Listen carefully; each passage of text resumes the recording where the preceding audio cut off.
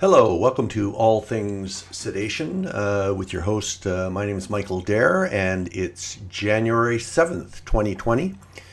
And we're broadcasting here from, it's my home office in Squamish, British Columbia, Canada, and that's just about an hour north of Vancouver, British Columbia.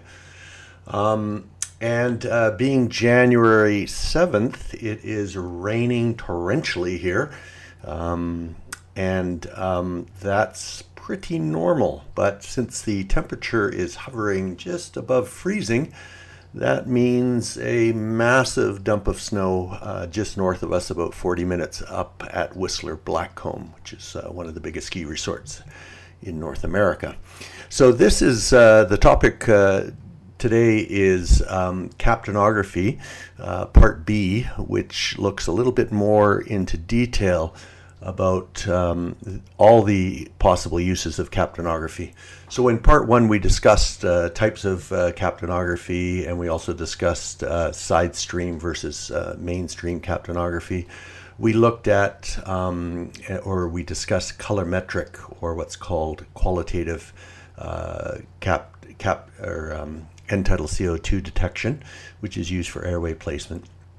And then we, of course, discussed its use in sedation and how it was the earliest indicator that we have available and the number one safety seatbelt in sedation to detect any type of respiratory compromise at the earliest possible moment so that we have ample time to fix it.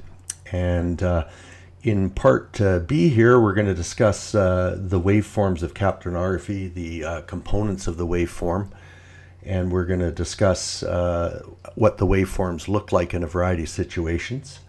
We're going to discuss what can lead to an increasing end-tidal CO2 as far as the quantity of CO2 being exhaled, and also what could lead to decreasing end-tidal CO2 amounts. We'll also look at some of the special uses. I'll discuss some of the special uses of captainography, particularly since many of you listening have to take your ACLS certification, particularly its use in the cardiac arrest patient. And I just ran an ACLS course the other day, and definitely on the final exam, there are multiple questions relating to the use of captainography in cardiac arrest. Basically, in the ACLS, if there's been a change in the guidelines that's significant in the last 10 years, then you can be guaranteed that on the final exam, they will cover several questions in that area. So some of the biggest changes in the last 10 years in ACLS have been the refocusing of resuscitation all around high quality CPR, particularly chest compressions and the movement of blood, and trying to find every possible way to minimize interruptions in chest compressions during codes. And another thing that sort of came to the forefront in the last decade has been the addition of the use of captainography, end-tidal CO2 monitoring during cardiac arrests, and the plethora of information that we can gain from that. So we'll discuss that, and we'll also look a little about the relationship between perfusion and end-tidal CO2, and that there is a linear relationship in general. The one nice thing about dental sedation is we are dealing with generally very stable patients who are ASA 1s and 2s and occasionally ASA 3s. And we're in a very stable situation. So when we see baseline end-tidal CO2 readings, we can correlate as those readings change to what is most likely going on with the patient. In patients who are more dynamic as far as their physiological status, like a sick patient in an ICU, some of the correlations that I'll mention between end-tidal CO2, say in cellular metabolism, etc., are a little more complex to figure out. But in the sedation setting with a very stable patient, there is some extra information we can also gain from end-tidal CO2. So one of the first things I just want to briefly review is some of the physiological aspects relating to captainography. Basically, CO2 gas, as it's exhaled from the lungs, is formed in the process of aerobic metabolism. So, factors that can affect the end-tidal CO2 reading include what type of cellular metabolism is going on, whether there's aerobic versus anaerobic metabolism. Also, cellular metabolism where there's a hypermetabolic state. An example in anesthesia would be in malignant hyperthermia. If a patient goes into malignant hyperthermia, what we would see is an increased metabolic drive within the cells, and therefore we would have a higher consumption of oxygen, and also the byproducts of that increased metabolism would be reflected with an end-tidal CO2 that's rising. That would also be the same in a febrile patient. So we have the issues of cellular metabolism and things like hypothermia, hyperthermia, febrile states, certain disease processes. They can affect the actual process of the Krebs cycle and of the formation of CO2 gas. The next factor that makes up the entire concept of respiration, so that was cellular respiration. And then we also have the transport component. So there is a correlation between the ability to produce various levels of perfusion and cardiac output to the amount of CO2 being exhaled. So this relates specifically in a big way to the topic I'll be talking about shortly, which is its use in advanced cardiac life support in a cardiac arrest situation. And then, of course, the last piece of the puzzle, so we have what's going on at the cells, cellular metabolism. We have the transport system between the tissues back to the lungs. And, of course, we have the ventilation component occurring between the alveoli and the atmosphere. So we have the health of the pulmonary circuit itself and the health of the bronchial tree that will come into play as far as how much CO2 gas is being formed. So the next part of what I'll discuss is just a little bit more detail about the capnograph waveform that you see on your monitor screen.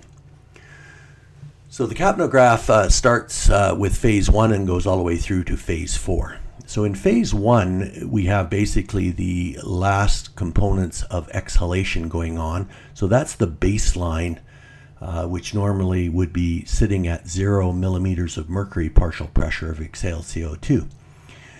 If it's sitting above that, that would mean that possibly you have not zero calibrated your machine for the day.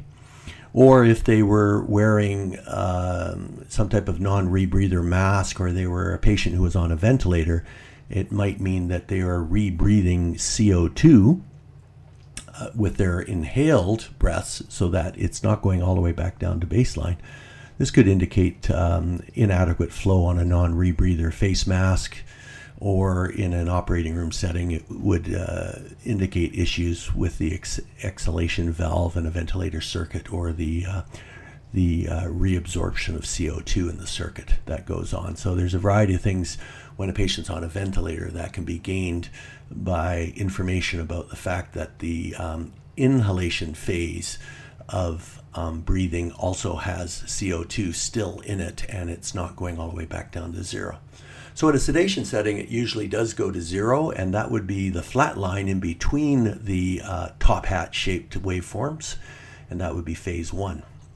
The second component of the waveform is called phase 2, and that's at the very beginning of exhalation, when the patient starts to breathe outwards.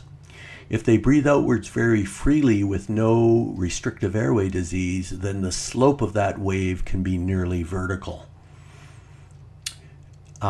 That component leads to a peaking of the concentration of CO2, which continues to very gradually move upwards. So we have an upward phase 2, and then that curves over into what's called phase 3, which is the flat plateau phase of the exhalation breath of the patient and the corresponding waveform being created. So with someone who has a bronchospastic disease, a restrictive airway disease, like someone having asthma, or someone who has COPD, we typically have a more gentle slope in phase 2, and it kind of looks like the shape of a shark's fin, as it sticks out of water in the movie Jaws. So they call it the shark fin waveform.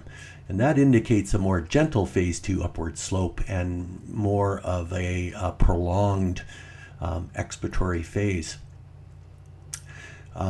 Once it levels off and creates this near horizontal plateau, then we've entered into phase 3, and that's the component of exhalation which is the most rich in exhaled CO2 gas. At the very end of phase 3, just as the waveform starts to head down nearly vertical back to baseline, that's where your peak CO2 level. So end-tidal CO2 monitoring means that the CO2 level is being measured at the end of a tidal volume being breathed out, and that's the number you get on your screen. Once the plateau ends and the wave shoots back down towards baseline, that's known as phase 4, and that's the beginning of inhalation. Again, if someone has very little work to inhale, the wave, or that line, phase 4 line, is nearly vertical going back down. And then we enter back into phase 1 again, and that's sort of the components of the end-tidal CO2 waveform, and phases 1 through 4. Now I want to discuss some of the factors that affect the end-tidal CO2 levels. So what reasons would we have that over a period of time we would see an increasing end-tidal CO2 level? Well, one would be that we have increased production of CO2 at the cellular level. So increased muscle activity like vigorous shivering, malignant hyperthermia, or a febrile state all would lead to an increase from baseline of a patient's end-tidal CO2.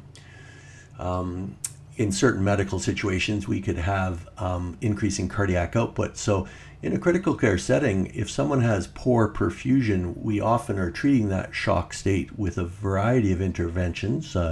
One would be using powerful drugs like dopamine and norepinephrine to help increase perfusion to organs and tissues. And of course, if our treatment is working, then we would expect, if all other things stay constant, that we would have an increasing level of CO2 over time as we have an improvement in flow between where the CO2 is being produced and out to the lungs. Also, something which would lead to an increasing CO2 would be anything where we have effective therapy for a restrictive airway disease like bronchospasm in asthma. If our drug therapy is being effective, then over time we would also see an increasing end-tidal CO2. On the side where what would cause end-tidal CO2 to increase, there's also, of course, issues with ventilation. So if we have decreased ventilation, the patient breathing themselves, say during sedation, we can see changes in the frequency of breaths, but also we can see changes in the fact that due to the inadequate mechanics of ventilation going on at the lungs, we don't have as good gas exchange, and we start to build up CO2 in the blood. So the PA, the partial pressure of arterial CO2, starts to rise. So when we do breathe out, we have breaths with increased concentrations of CO2, increased partial pressure of CO2. So an early indicator of an issue with the breathing of a patient in sedation, that being hypoventilation, either in volume or in the respiratory rate, would be an increasing end-tidal CO2 partial pressure. And hypoventilation is partially defined as any end-tidal CO2 over 50 millimeters of mercury. On the decreasing side, well, of course, hypothermia would cause decreased production of CO2 byproduct. Anything where we're in a hospital setting using things like muscle relaxants could lead to a decreased production of CO2 byproduct at the cellular level. Of course, decreasing end-tidal CO2 in critical care settings could relate to things like decreasing cardiac output.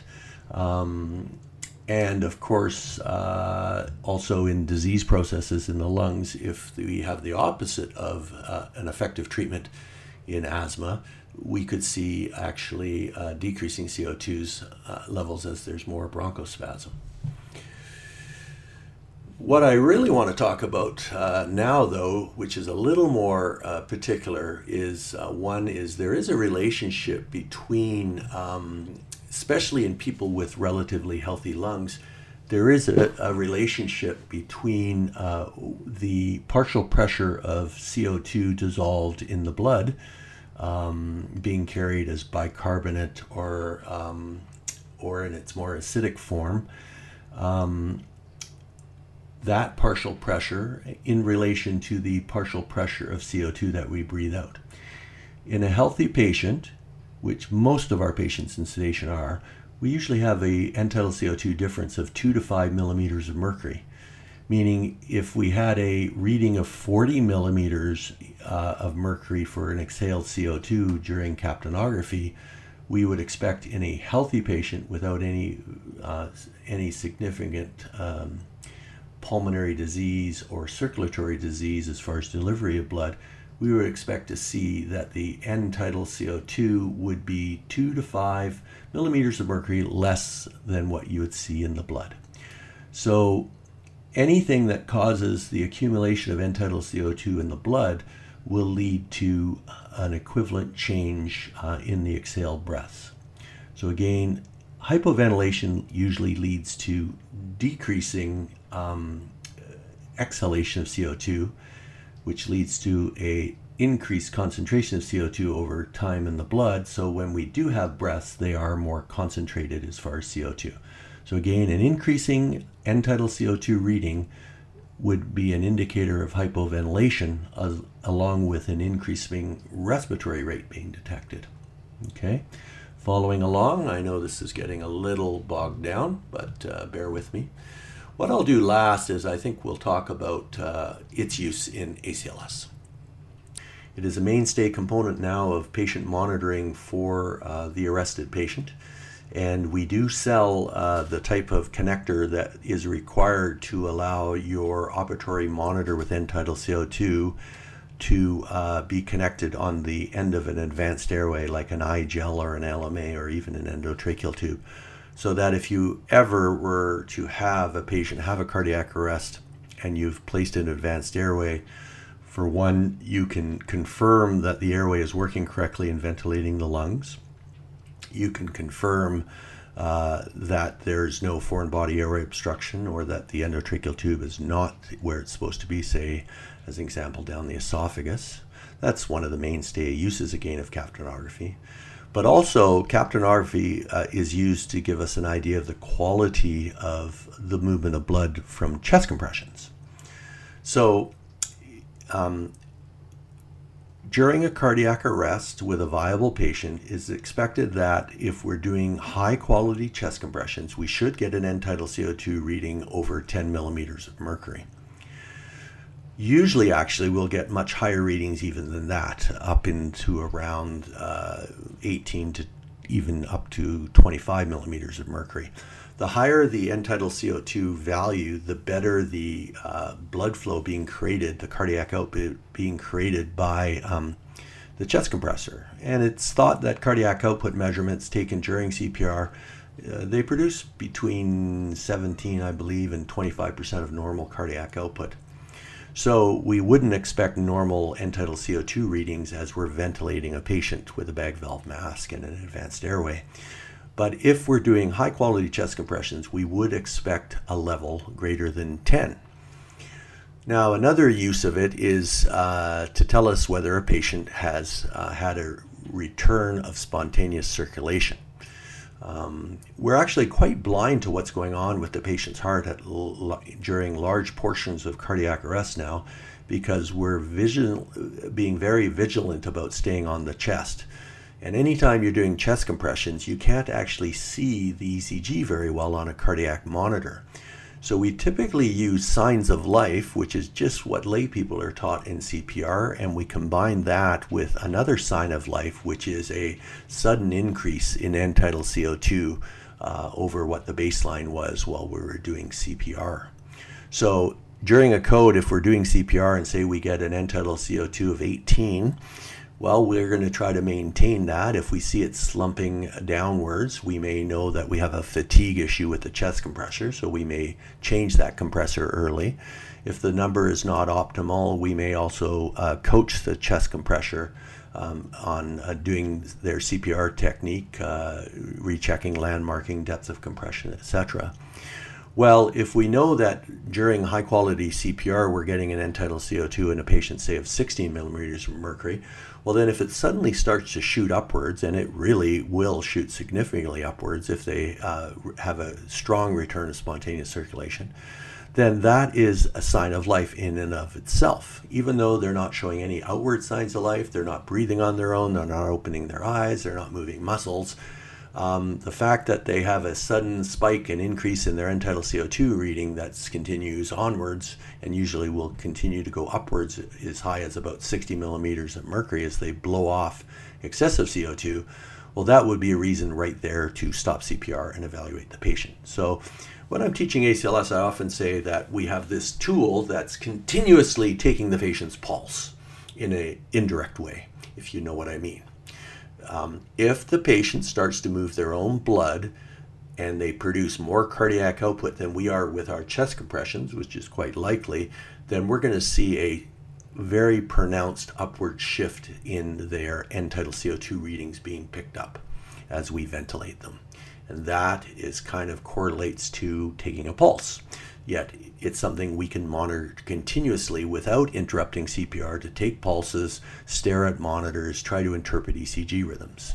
The average length of time to do a pulse rhythm check, because again, we're not using an AED in most cardiac arrests inside healthcare settings and paramedics, etc. We have to manually decide by looking at the screen what the rhythm is and should we defibrillate or not, as an example. That pulse rhythm check has been shown to take just under 20 seconds on average. So that would be eating up a lot of time at a cardiac arrest, especially since we used to check our pulse every 2 minutes before and after each defibrillation. So a very large chunk of the time off chest, as it's called, was eaten up by pulse and rhythm checks. So we've gotten rid of most of those now, and we just look at signs of life, and then we combine that with end-tidal CO2. Another use of end-tidal CO2 is that it can have some diagnostic value during cardiac arrests. So an example, in a pulseless electrical activity arrest being caused by something like a massive pulmonary embolus, we could have an advanced airway correctly placed, confirmed visually, and ventilation is producing near zero end-tidal CO2, even with very high quality chest compressions. That would be diagnostic, or at least make the practitioner, the emergency physician, be very suspicious that one of the differential diagnoses that they could be focusing on would be a large pulmonary embolus that is causing a PEA arrest in their patient. And then one final use of end-tidal CO2 monitoring is in ACLS. Well, of course, there's one use that I've already mentioned several times, which is confirmation of airway placement for advanced airways, especially endotracheal tubes. So is the extraglottic airway, like an iGel or LMA, sealing well and ventilating? Are we getting nice consistent CO2 back? And of course, is the endotracheal tube in the trachea versus in the esophagus? So that's another use of it, of course, during the code.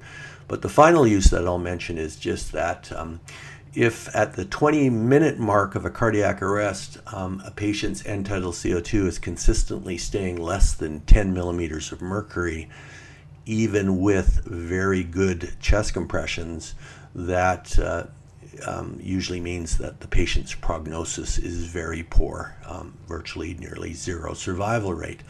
So there's a lot of discussion in the medical profession about what levels of end-tidal CO2 would indicate that the patient is non-salvageable in a cardiac arrest.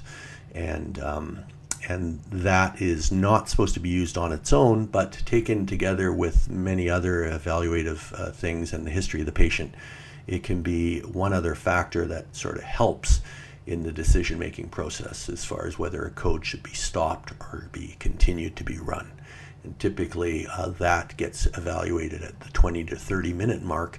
And if it's never been anything above 10, usually that's an indicator that the patient's not going to survive. So that's a brief overview of some of the other uses of end-tidal CO2, a brief overview of the waveform shapes of end-tidal CO2 and the phases of the waveform. I hope you enjoyed the Part B talk, and I look forward to our next podcast. I think our next podcast may be Understanding Vital Signs. We're also going to have a couple of other short podcasts in the next couple of weeks on some interesting sedation topics. But I think we'll do a talk on understanding vital signs, because I have noticed that a lot of practitioners, a lot of the dental assisting staff, etc., that's often recording the vital signs, that there's a little bit of a lack of understanding, sort of how does a well-trained critical care practitioner look at vital signs? What's important? What's not important? What can tell you that you're getting a false alarm and that the vital sign you're looking at is incorrect, and what can tell you otherwise? So it'll be a short discussion. It's part of a lecture that we give all the time during our sedation training courses for both the dentists and the assisting staff.